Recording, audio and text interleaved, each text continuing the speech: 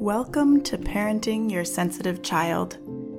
Parenting a highly sensitive child can feel overwhelming, and all the parenting books in the world can only get you so far if your head and your heart are out of alignment with your child's. I'm your host, Julia McGarry. Let's create a new parenting paradigm.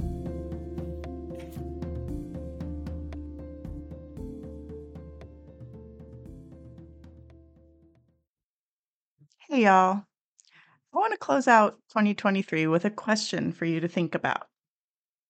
We're gearing up for winter break over here, and I'm going to be putting a pause on most aspects of my business. No podcasts, social media break, and no new consults until 2024. So, this is just a little bit of housekeeping. If coaching together is something you have on your list of things to look into, I want to invite you to put it on my list instead. I'm opening up a wait list for January 2024, and I'll put the link in the show notes. So all you have to do is fill in your contact information, and I will reach out to you when I'm ready to start scheduling again. Okay? If you're a current client, everything will proceed as usual for you. I'm still going to do client calls, and I'll still be active on Substack too. So if you're subscribed to the Lifeline or Blackbird Chronicles, I'll probably be sending out an email or two along the way over the break. Okay? Anyway, with that out of the way, I want to close out the year with a question for you. Something for you to think about.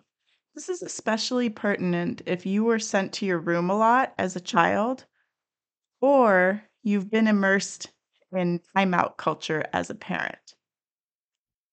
And the question is this: when your child is upset and pushing you away, or attacking you, or running away from you, what if what they, and probably you, think they need isn't what they actually need?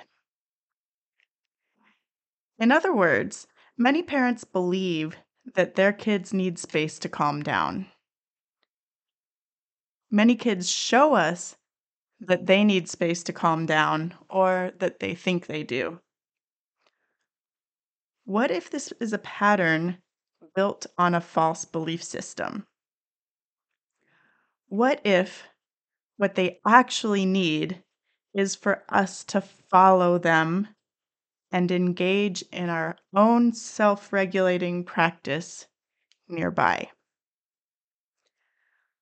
What if we are misinterpreting the need for a pause as the need for space or alone time?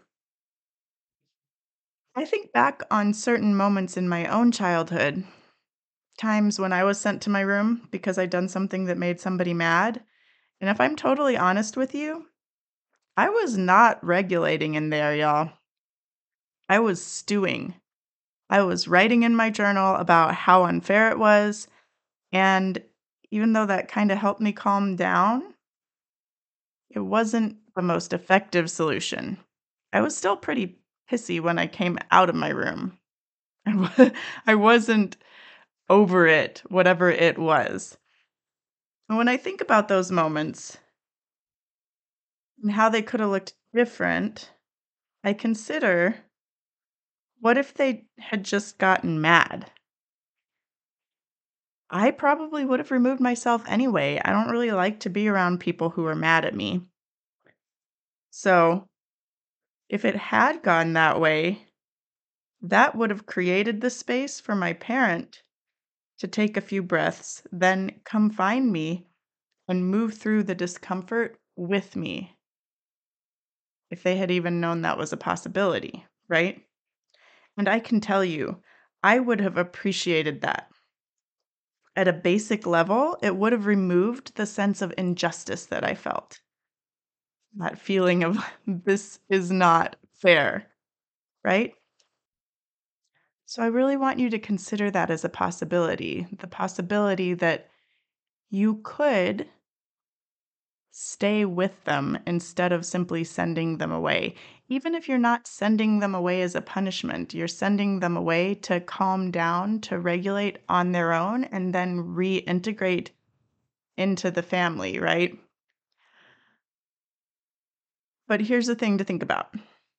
When you stay with them instead of sending them away, it does more than just remove that sense of injustice that they might feel. It gives them a chance to learn how to regulate themselves better by co regulating with you.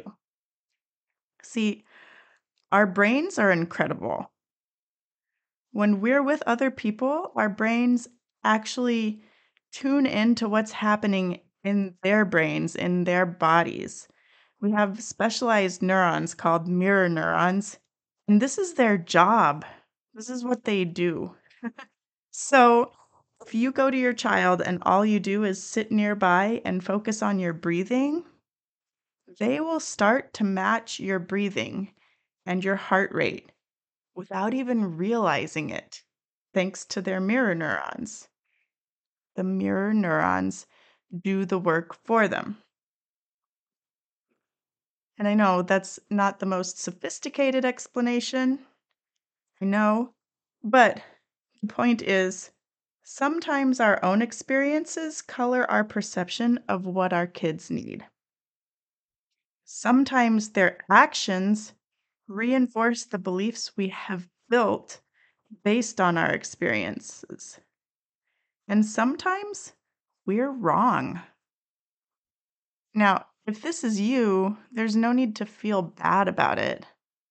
This is honestly most parents.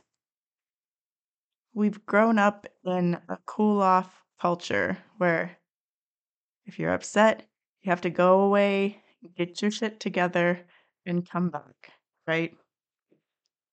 My challenge to you as we close out the year is just to try changing your approach. Sometimes you'll find it's too hard. You're too mad, or they are, and that's okay. Even if you only manage it a fifth of the time, they will still benefit from it. And if you can't get there, try sharing your calm with them in other moments. If they get frustrated with art or video games, try sitting with them. Don't try to talk them out of their frustration when it arises. Just validate and work on regulating yourself. Okay? I hope you have a good break. I will talk to you in 2024.